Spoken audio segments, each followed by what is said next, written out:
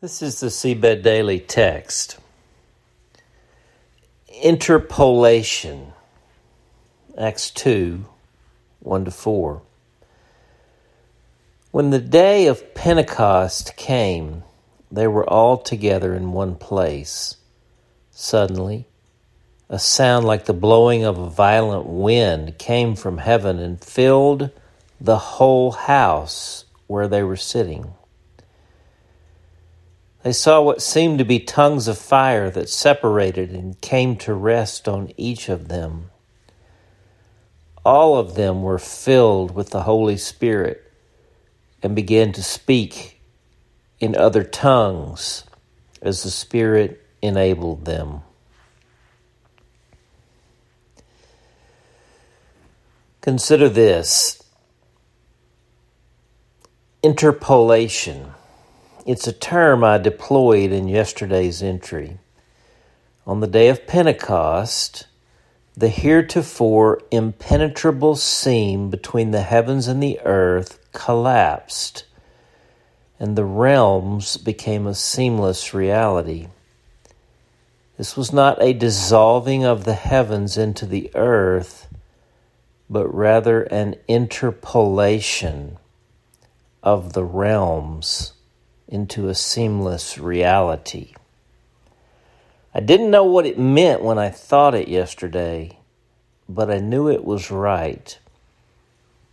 I keep thinking about the word.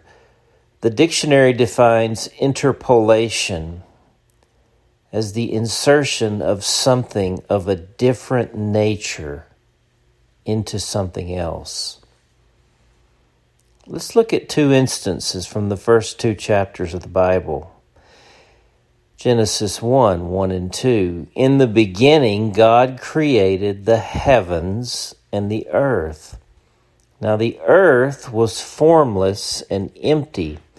Darkness was over the surface of the deep, and the Spirit of God was hovering over the waters.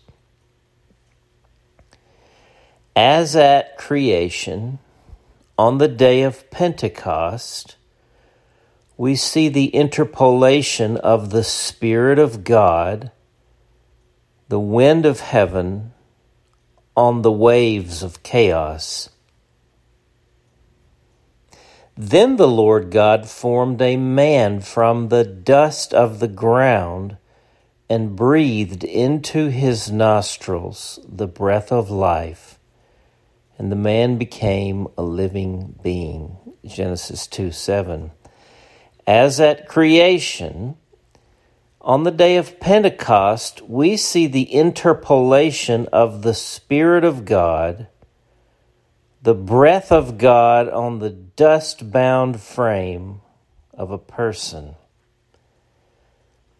The Holy Spirit, the third person of the Trinity, interpolates himself in two places, atmosphere and inmost sphere.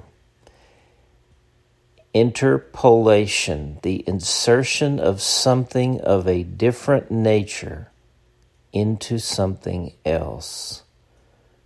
Wind and water, breath and dust, new creation into fallen creation.